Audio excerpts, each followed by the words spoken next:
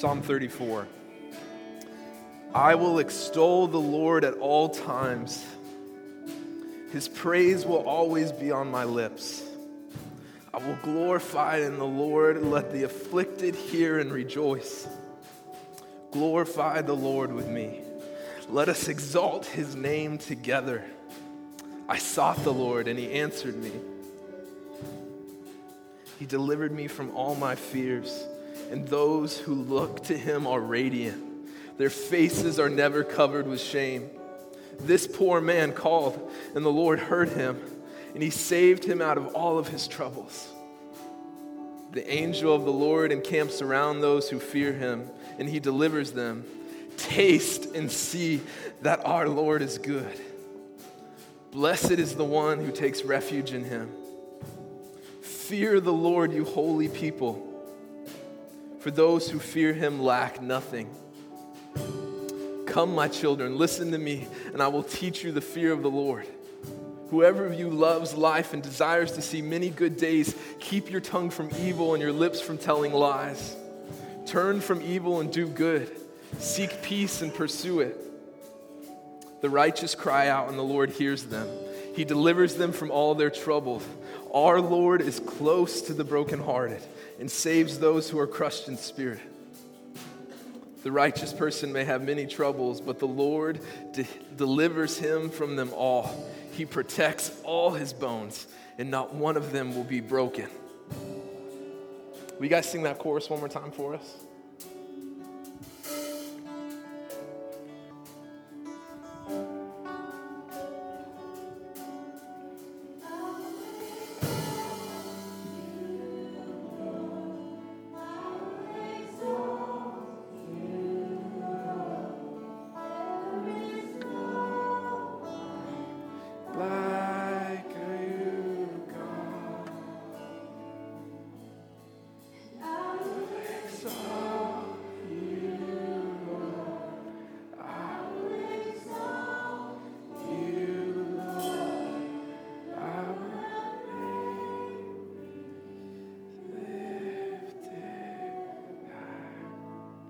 Father, we just thank you that you're here today.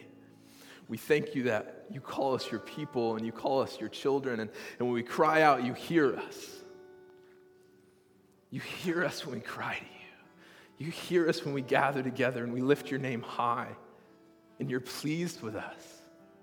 And we thank you for that. We thank you that you love us. When we don't deserve it, you love us. And you invite us into your presence and you invite us to your table. So, Father, no matter what we carry into this place today, no matter what we bring into this house, we know that you are present with us. We know that you are here with us. We know that you hear us when we cry to you because you are a good Father who loves his kids. And we exalt you. We gather today to lift your name high. We want to see you made great in this earth. That is why we exist. We exist to make much of you. So, Father, today, as we continue with this service and as we dive into your word, we ask that you would be made much of. You are our goal. You are what we want, Jesus. We exist for you. In the strong name of Christ we pray. Amen. You guys can have a seat. How you guys doing today? No, literally no one answered me when I asked that. How are you guys doing today? Good. My name's Jesse. I'm the teaching pastor here at Fathom, and it's so good to see you guys. I see some new faces. We are so glad you are here. I always say our goal is to trick you into staying, so hopefully you like us enough to come back. We are in a series called James, and we have been working through this letter that James, the brother of Jesus, is writing to the church. And as I said the first week when our staff got together and we were talking about what we wanted to preach through for the next year, all three of your pastors said, hey, we want to do James. We want to spend some time looking at this letter. I don't know, it was a cool thing for us. Just we all kind of felt like, man, we really feel like this letter has something to speak to us. And so we launched our summer off with this series. In the first week, I launched this off by kind of covering the controversy that kind of follows James. And it's the controversy of faith versus works. And we kind of concluded that works, they don't justify us before God, but that works are really an outflow of our faith. And so James is writing to the church, and he's making it clear that there's really no separating works. And when I say works, what I'm talking about is I'm talking about like good deeds and like loving people and like living out the words of Jesus, like living out the gospel, like putting skin on it, making it a tangible thing, like whether that's taking care of the poor or the widows or the orphans or you name it, feeding the hungry or doing whatever, like those are works. Those are the good things that we're talking about. And so the kind of confusion comes in is when these works, we kind of do these things because we think if we do X, Y, and Z, then God will approve of us. And so there's kind of this mentality that finds its way into the church a lot where we think it's what we do that makes God accept us. And so we looked at Paul the first week and we looked at James and we said, really, that's not what's going on at all. We are justified. We are accepted simply because of Jesus. Nothing on what we have done does God accept us, because if we're honest, we really don't have a ton to offer. You know, we're kind of messed up people, and like even if you're the best person in this room, compared to God, we just don't really measure up, and that's seemingly bad news, but the thing is that Jesus came and he made everything okay. He died for us and he accepted us into his family, and so we talked about how those faith and works, that they have to work together, but that the works, they don't justify us. What happens is when we've experienced that love and we've experienced Jesus, works begin to flow out of us. Fruit begins to come out of our lives. And we said that when you experience Jesus, you can't say, well, nothing really changed. You can't say, well, there's nothing really different in my life. Because when you've experienced Jesus, things have to change. That's the nature of who Jesus is he comes into our lives and he begins to shape us and mold us to be more like him. And so that's kind of what we talked about the first week. And then last week, Kyle moved us into the first chapter. We talked about how we have to be doers of the word and not just hearers of the word, and how important that is, and how Christ is calling us to not only listen and to be consumers of the word, but he's calling us to be producers of the word. And I'll tell you, this week I've been really thinking about that a lot. I am a sermon junkie. Like I have a problem. I will listen to sermons on podcast and YouTube like all the time. Like some days I'll listen to like 4 or 5, maybe 6 sermons. I know it's weird. You guys are judging me for sure. But I love to listen to sermons. And I've been listening to this lady named Heidi Baker. And she's a missionary in Mozambique. And she's a speaker. And she just rocks my world. Like I've just been like hearing her tell these amazing stories of God just showing up in the dirt and just transforming lives and doing all these things. And I was just listening to her and I was feeling so inspired. And I was feeling just so stirred with what the gospel means and what the gospel means to the darkest and the hardest places in the earth. And I was so inspired by her, but I also got really upset. And I just had this feeling, and I said, I'm so tired of hearing people talk about God showing up in really big, amazing ways. And I'm so tired of hearing about how people are embodying the gospel in really fantastic and radical ways. And I just had this feeling it's not good enough anymore for me to listen to other people tell these stories. It's not good enough for me anymore to just embrace what other people are saying and be, man, that's awesome. I understand that God is now calling me to be a producer of those things. It's not enough for us to hear about God moving in really amazing ways in the earth. We have to begin to become vehicles where God moves through us. Do you understand what I'm saying? Like it is time for us to move from a place where we are hearers, and it's time for us to move into a place where we are doers. And so this whole last 2 weeks, I've just been kind of thinking about this, and I've been looking for ways that I can be a doer of the word. And so I was telling some people the other day, I was driving down my neighborhood, and I saw this guy. He had like a broken foot, and he had like a walker, and he was a younger guy, and he was not making it very far at all. And I was just like, man, that guy needs help. Like he's literally moving like a foot like every minute or two. And I was just like, okay, I need to help this guy. And my first thought was like, okay, I need to go and pray for this guy and see if God will heal his foot. That was my just thought. I was like, okay, it's time to like do something. Like I'm going to be a doer of the word. I believe God moves in the earth and he heals people and he's active. And so I said, okay, my first thought is I'm going to go pray for this guy. And so I'm making eye contact with him and driving really slow. And he's looking at me and like, it's really uncomfortable. And so I start to get nervous and I'm just like, oh God. And so I just like, well, I'll just offer him a ride first. Like that'll be my first step, and then I will then ask Jesus to heal him. And so I kind of like, my window doesn't go down, it's broken, so I have to like lean over, and I open my door, and I was just like, hey man, and he was just like, hey dude, what's up? And he was really nervous, and I was just like, hey, do you need a ride? And he was just like, no, I don't need a ride with you, man. And so I was just like, oh, well, if you don't get in the car, like, how am I going to like heal you? And I was trying to like figure this out. And then I was just like, oh, okay. And I just shut my door and like drove away. So I failed miserably with that, but it was a first step. It was the first step of taking a risk and letting God kind of show up in my life and work through me. It didn't really work out too well, but that was a risk. And I just wanted to share that with you that it's not always easy to be doers of the word. And it's something we have to build, and it's kind of a process. And it's this thing that you just have to begin to like change your mind a little bit throughout your day and kind of open your eyes and ask Jesus, like, where can I show you today? Like, where can I make you known today? Like, where can I be your hands and your feet in this city today? And one thing, Heidi Baker, I've been listening to her, like I said, and she's always said, you can be overwhelmed by the 40 million people on our earth that are in need, that are hungry, and you can be overwhelmed by that. But she said, God didn't really call you to the 40 million. She said, God called you for the one. She said, look for the one every day.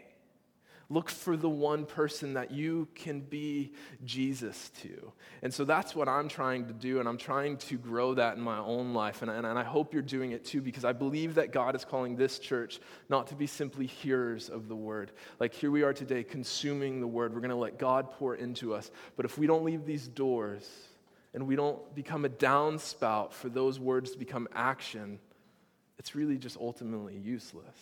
And so today, as we continue into James chapter 2, we're going to get a chance to do. We're going to get a chance to be producers of the word in a very practical way.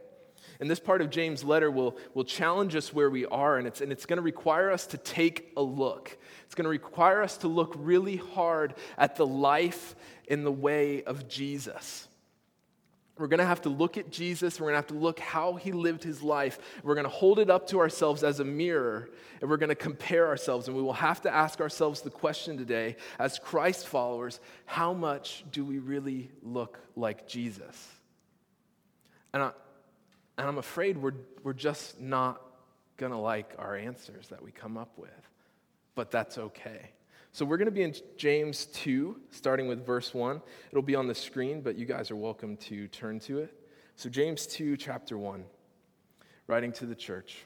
My brothers and sisters, believers in our glorious Lord Jesus Christ, must not show favoritism. Suppose a man comes into your meeting wearing a gold ring and fine clothes, and a poor man in filthy old clothes also comes in. If you show special attention to the man wearing fine clothes and say, here's a good seat for you, but say to the poor man, you stand there, or you sit on the floor by my feet, have you not discriminated among yourselves and become judges with evil thoughts? Listen, my dear brothers and sisters, has not God chosen those who are poor in the eyes of the world to be rich in faith and to inherit the kingdom he promised those who loved him? But you have dishonored the poor. Is it not the rich who are exploiting you? Are they not the ones who are dragging you into court? Are they not the ones who are blaspheming the noble name of him to whom you belong? If you really keep the royal law found in Scripture, love your neighbor as yourself, you are doing right. But if you show favoritism, you sin and are convicted by the law as lawbreakers. The royal law found in Scripture is to love your neighbor as yourself. Let's pray one more time. Father, we thank you for this letter. We thank you for this word, and we thank you for the heart of James as he writes to the church and as he sees things that he understands that aren't pleasing to you. And he's writing in wisdom, and he's writing in correction, and he's writing so that the church will be more like you, that they will go back to their reference point, and they will realize that you are creating a different kind of kingdom. And so, Father, as we read this scripture and as we kind of wrestle, we just ask that you would help us not move past this too fast. Help us to slow down and begin to kind of take a self-inventory of what kind of life we really are living and what kind of ways we are spending our time and who we are spending our time with. So slow us down today, Father, as we jump into this letter and we dig deep into your word. May we be more like you in everything that we do. Strong name of Christ we pray. Amen. This is why I love James. He's writing in such a straightforward manner that there's really little confusion as to what he's saying. There's a lot of times in Scripture, like especially in the Old Testament, or you hear Jesus say something and you're like, what does that even mean? Like, I don't even know some of those words, Like sometimes it's just like you have to really study and you have to really discuss it and talk it out. And you're like, what is happening here? But with James, a lot of times it's just really straightforward. And it's one of those things, and you hear it, and you hear James say, don't show favoritism to rich people, and don't be rude to the poor. And you say to yourself, yeah, of course. I wouldn't be rude to the poor guy. I'd be nice. I'm a nice person, and I'm not going to show favoritism because how someone's dressed. I mean, who can disagree with this, right? This letter, when you hear it and you're like, yeah, of course, James, that's a really good point. Yeah, we all do that, right? But the danger here is that we will agree with James too easily and we'll just move on past this. And I think that we need to kind of sit with this passage a little bit. I think we need to just sit with it, and I think we need to do some self-searching, because don't fool yourself into thinking that you embrace what James is saying here so easily. Don't just fool yourself into being like, oh yeah, I totally agree with you, and I totally live my life like that, because you might not actually be living the life that James is writing for you to live. See, I think James here he's trying to provoke, and he's correcting the church, and I believe we need to take heed to what he's saying. I think he's speaking very clearly to the church in 2013 here in Jacksonville, and I believe the Holy Spirit is speaking through that letter, and he's wanting to affect us. He's wanting to affect the way we live our life. But James really isn't the first person to say something like this, is he? This idea that James is writing about it's kind of familiar. These words sound familiar, like maybe we've heard them somewhere before. The idea that James is writing about here, that he's writing to the church, it's straight from the words and life of Jesus. And it kind of rings to that point when the man came to Jesus and he says, "Teacher, what's the greatest commandment in the law?" And Jesus replied, "Love the Lord your God with all your heart and with all your soul and with all your mind. This is the first and greatest commandment. And the second is like it." I like that. The first is love your God, and then the second command is like it. It says, "Love your neighbor as yourself." All the law and the prophets hang on these two commandments: to love God and to love your neighbor. And Jesus here, when he's saying this, he's quoting the Old Testament, which shows us that it's not a new idea that Jesus is bringing out. This is an idea that has been here from the beginning, that this idea that we were created to love God and then to love others, it's been at the heart and center of all creation from the very beginning. And so James here he's pointing back to Jesus. As he's writing to the church, he's saying, remember your reference point. Remember your reference point. Remember who we are trying to be like. Remember who we serve. This is James' ultimate goal. He says, remember the noble name of him to whom you belong. Remember your reference point. And as James writes, he's probably writing about specific instances that he's aware of in the church. These instances that he's aware of, and he's writing with the intention of reminding the church of their reference point and to correct and to change. But he's also reminding them of what kind of kingdom they are really a part of. You see what happens in the scriptures is Jesus came, and we have these gospels, and we get to see his life and his words and what he taught. And the rest of the scriptures it's all centered around Jesus. It's all Jesus. The New Testament and the Old Testament, it is all pointing to Jesus. We believe here at Fathom that all of scripture is pointing us back to our reference point, pointing us back to Jesus. And so as James writes, and he's reminding them of what kind of kingdom they are a part of, he says, has not God chosen those who are poor in the eyes of the world to be rich in faith? Listen up, to inherit the kingdom that he, being Jesus, promised those who love him. You see what's happening here is there are two conflicting kingdoms. There are two conflicting kingdoms at work here, kingdoms that oppose each other. You see, in this society, the poor were oppressed. They got very little respect. And the rich and the well-to-do, they received honor, and they were treated better than everyone else. That doesn't sound familiar, does it? And your worth as a person in the Roman Empire, it was based on who you were and what you had to offer. And throughout the Roman Empire, the poor and the sick and those who were kind of on the underside of power, those who didn't really have much to offer, they were just kind of considered trash. And there was this very clear hierarchy that emerged out of the empire. And it wasn't only the Roman Empire that embraced this idea, because the religious spirit, it also kind of came in, this system, and it had a very clear line. It had a very clear hierarchy of honor and dishonor. And the religious elite and the religious system at the time had a very clear line of who was in and who was out. There's something about the religious spirit that loves to draw lines in the sand. There's something about the religious spirit that loves to draw lines in the sand and say, you're in, you're out, oh, you're in, you're out. There's something about religion that loves that. It grabs a hold of that idea and it runs with it. And it's always funny, the person who's kind of drawing the line in the sand, they're always in, aren't they? You know, they're never really on the outside.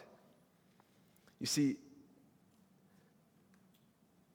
there were people in this society that it was totally acceptable to talk to and eat with and interact with, and those were people who were worthy to receive honor.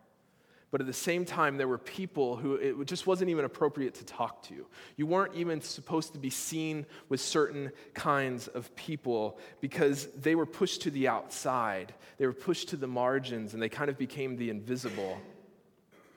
But James is writing here because he sees the church embracing the wrong kingdom.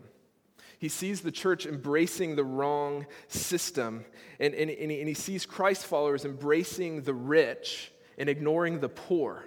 And so James here, he's working to level the playing field. And he's saying, believers, don't show favoritism.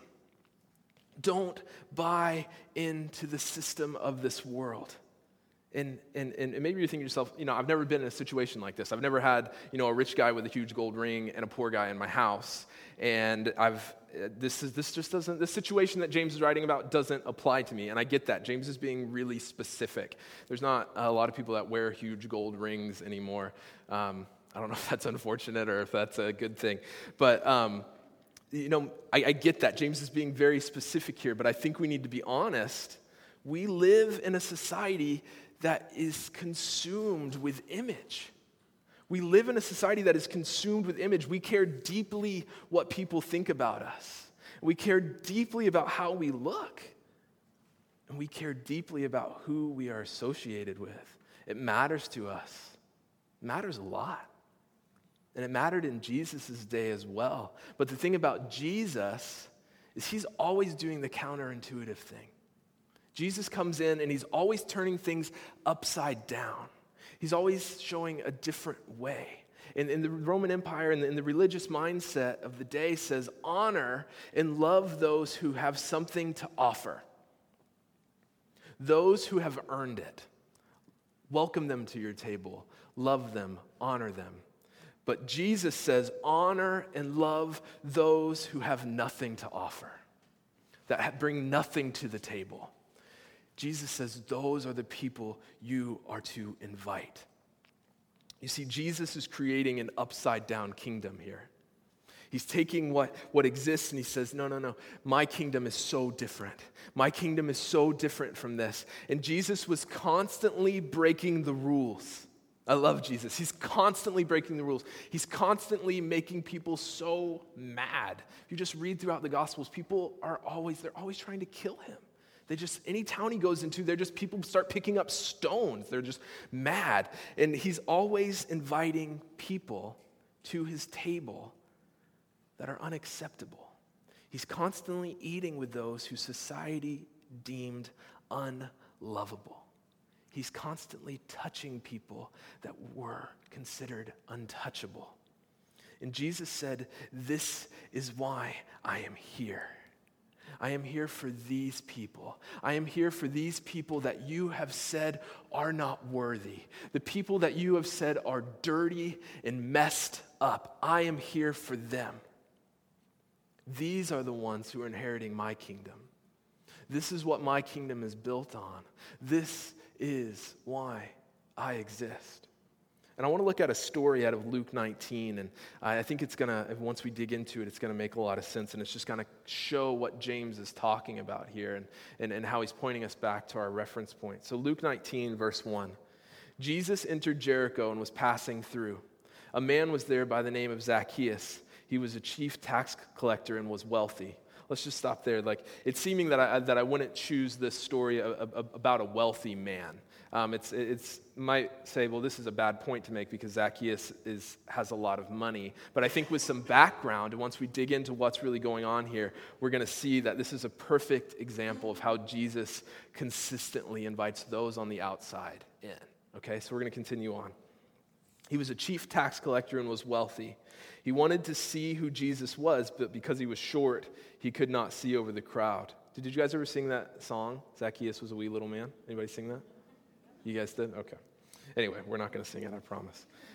He wanted to see Jesus, but because he was short, he could not see over the crowd. So he ran ahead and climbed a sycamore fig tree to see him, since Jesus was coming that way. When Jesus reached the spot, he looked up and said to him, "Zacchaeus, come down immediately. I must stay at your house today." So he came down and at once welcomed him gladly. All the people saw this and began to mutter, "He is gone to be the guest of a sinner." But Zacchaeus stood up and said to the Lord, "Look, Lord, here now I give half of my possessions to the poor. And if I have cheated anybody out of anything, I will pay back 4 times the amount." Jesus said to him, "Today salvation has come to this house, because this man too is a son of Abraham. For the Son of Man came to seek and to save the lost." The Son of Man came to seek and save the lost. And the thing that makes this so interesting and why people got so mad that Jesus said, "Hey, Zacchaeus, I want to go to your house." I mean, he enters into a town and there's all these people there that are honorable people. There are people there, there are the religious elite, and there are people who are wealthy. And what would happen is when there was a rising teacher, there was a rising rabbi, when they would come to the town, the noble people, they would have him over to his house. It would be a sign of honor that I'm having this popular teacher come over to my house. And that would be a great sign of honor. And so when somebody like Jesus comes into the town, everybody's hoping, maybe I can get Jesus to come to my house. Maybe I can spend time with Jesus because I have earned it. I'm somebody special. Of course Jesus will want to spend time with me. But Jesus comes in and he changes everything. And he says, no, that's not how my system works. That's not how my kingdom works. And he chooses this guy, Zacchaeus, who's a tax collector. And the thing about Zacchaeus, everybody hates him. Everybody hates Zacchaeus, and I'll tell you why.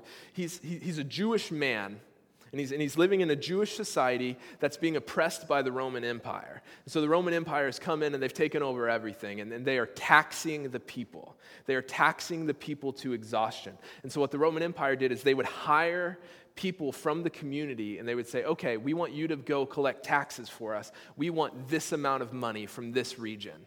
So as long as you're giving us this amount of money, you're good. You can take as much as you want over that. So what Zacchaeus is he's pretty much a sellout. Zacchaeus is a sellout. The Roman Empire has come in and they've hired him. And he's sold out his people. He's making money off of his own people. And so people hate tax collectors. Like, they are the lowest of the low. Like, in the biblical society, tax collectors are low. Like, they are lower than anything you could think of. Like, they are the most despised person in the neighborhood. And so when Jesus comes and says, hey, Zacchaeus, I want to spend time with you. I want to go to your table, and ultimately I'm inviting you to my table. I'm inviting you into my life. People didn't understand that. They were so confused. They're like, okay, if this is this guy Jesus, and they're trying to figure out, like, who is this Jesus? Is he a Messiah? Is he just a teacher? Like, and they're trying to figure it out. And so he's a holy man, but then he's doing all these seemingly unholy things. And so everybody is incredibly mad. Jesus is turning the system upside down. He's saying, I'm not here to spend my time with the people who you deem honorable. I'm not here to spend my time with the people who have something to offer me. I am here for the outsider. I exist to bring the outsider in. This is what Jesus does. Jesus hangs out with drunks. He hangs out with sex workers. He hangs out with busted up people. Jesus welcomes in the weak. He brings in those who have nothing to offer. And he invites the lowly, like those on the down and out. He invites those people to his table, because at Jesus' table, all are welcome. That's why Jesus came. He came to invite those who are on the outside in. He said, I want you to come. I want you to come and experience me. I want you to come and see what my kingdom is about, because in my kingdom, you are why I'm here. Like, my kingdom exists to be with those on the outside, those who don't have anything to offer. And so as Christ followers, as people who have been invited in, people who had nothing to offer, as we talked about, and a holy God, and then we're kind of a messed up people. We don't have a ton to offer. But Jesus invites us in. And so as Christ followers, we have to ask ourselves this question: who are you inviting to your table? Who are you inviting to your table? Like, if you guys were to have a dinner, if you were about to have a party, you were about to have a feast, think about the people you would invite. Like, start scrolling through, like, your friends. Like, think about the people that you would invite to your party. And then I want you to think about, who are those that you wouldn't want to be seen with? Who are those that you have kind of labeled as outsiders? Like, look at your line in the sand and start to think about those who are on the other side. Those that we have labeled the other. The outsider, those that we have labeled as disgusting or unworthy, or just like, man, like, I can't believe they would do that, and just write them off. Think about those people on the outside. And I just want you to just take a minute and think about those in our society that we have labeled less than. Just take a moment and just think about those that we have labeled as less than. And you can totally BS yourself here and pretend that you don't do that. But we all do it. I do it. We all have prejudices. We all do it. And so let me ask you this. And this is kind of a hard question, and it's tough. But here's a question that I think we all need to be asking ourselves daily as Christ followers, as Christians, as people who are a part of the church. And I want to ask you, how many non-Christians do you know? Like, how many non-Christians are you in active relationships with? Because what's happened in the church is we've cut ourselves off so much that we have a Christian version of everything. Like, we could live in just our little Christian bubble. Like, I don't know, do you guys ever have a Testament? Like, they had to make Christian candy, like Tic Tacs weren't good enough. We had to create our own Christian candy so that we would, kind of be separate. And there's a Christian version of everything, and there's this whole bizarre subculture of Christianity where we have all of this stuff, and we could live our lives in that bubble if we wanted to. And I think what's happening is the church is doing that. We've cut ourselves off from so much that we're not actually interacting with our neighbors. We're not actually interacting with those that we've made the line, and there's a whole generation of people out there that we have labeled as others, and we are not interacting with them. We are not loving them. We are not being friends with them. We are not inviting them to our table. But Jesus says, these people on the other side of the line, that's why I came. I came to save the lost. And James is writing here and he says, believers, don't show favoritism. Erase that line in the sand. Don't buy into the kingdom that the Roman Empire is trying to sell you. Don't buy into the system that the religious are trying to sell you. Jesus is calling you to cross that line. He's calling you to go to those others. Because really, those others have faces and they have names. And Jesus is calling you to love them and to embrace them and to invite them to your table. Literally, invite them, eat with them, do things with them.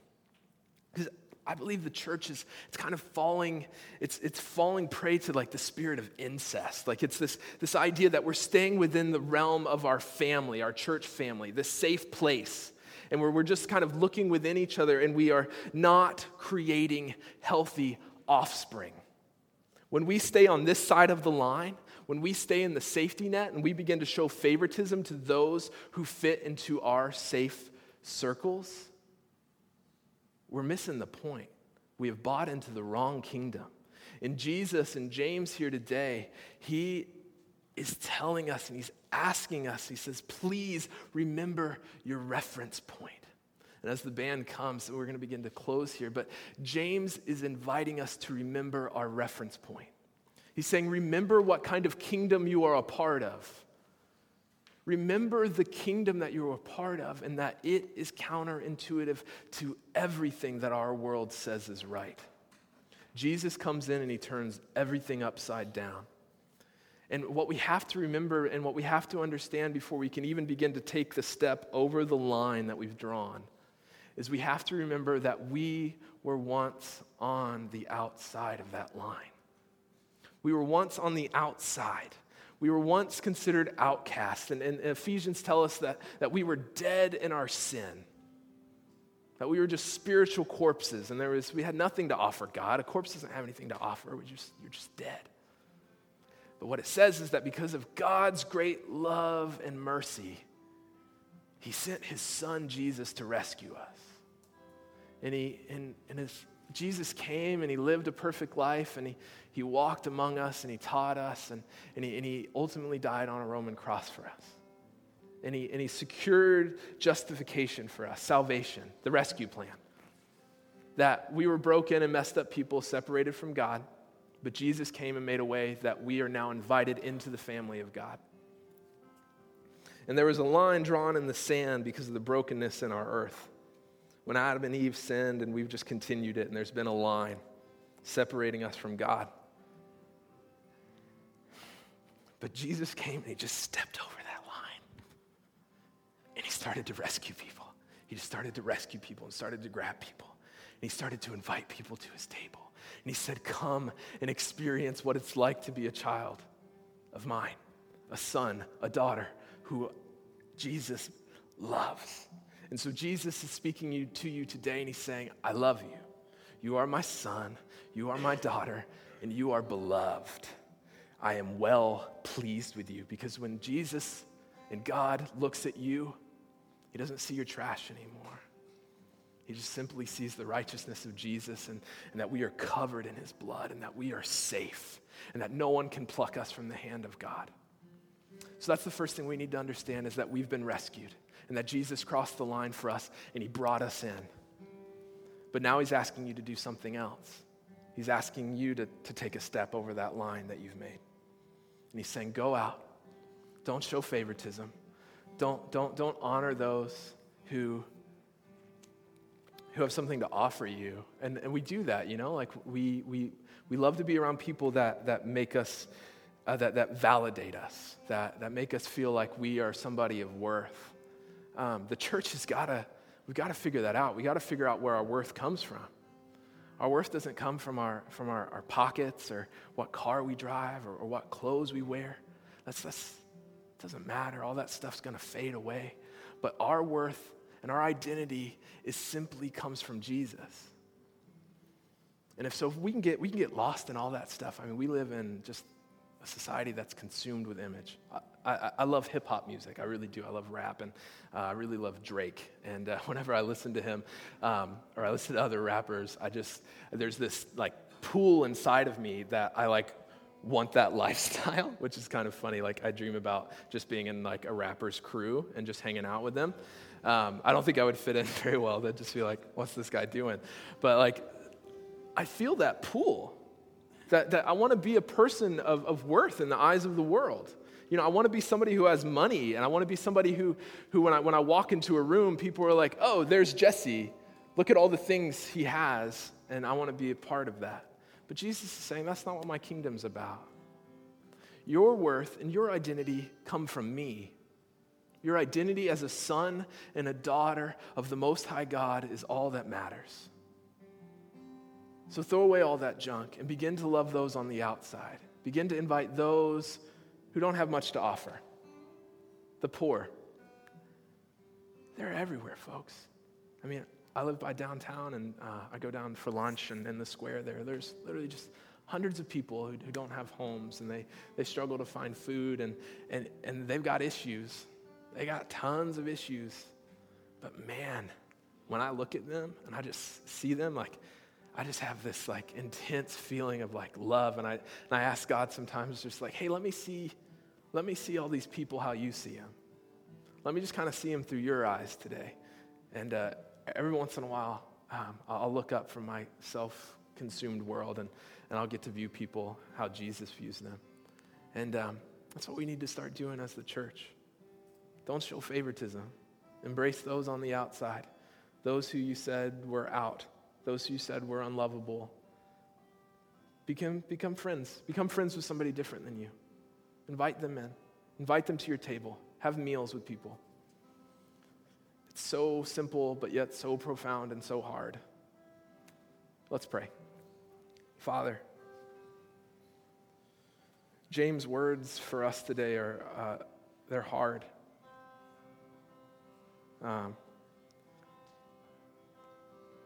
It's hard to love people sometimes. It's so easy to just stay within our safety net and our safe bubble and just go about our day.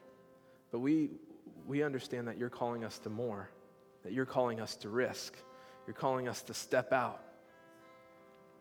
Let us be people of integrity, not people of perceived integrity. We want to be people of real integrity, people that live like we are a part of a different kingdom, a different world.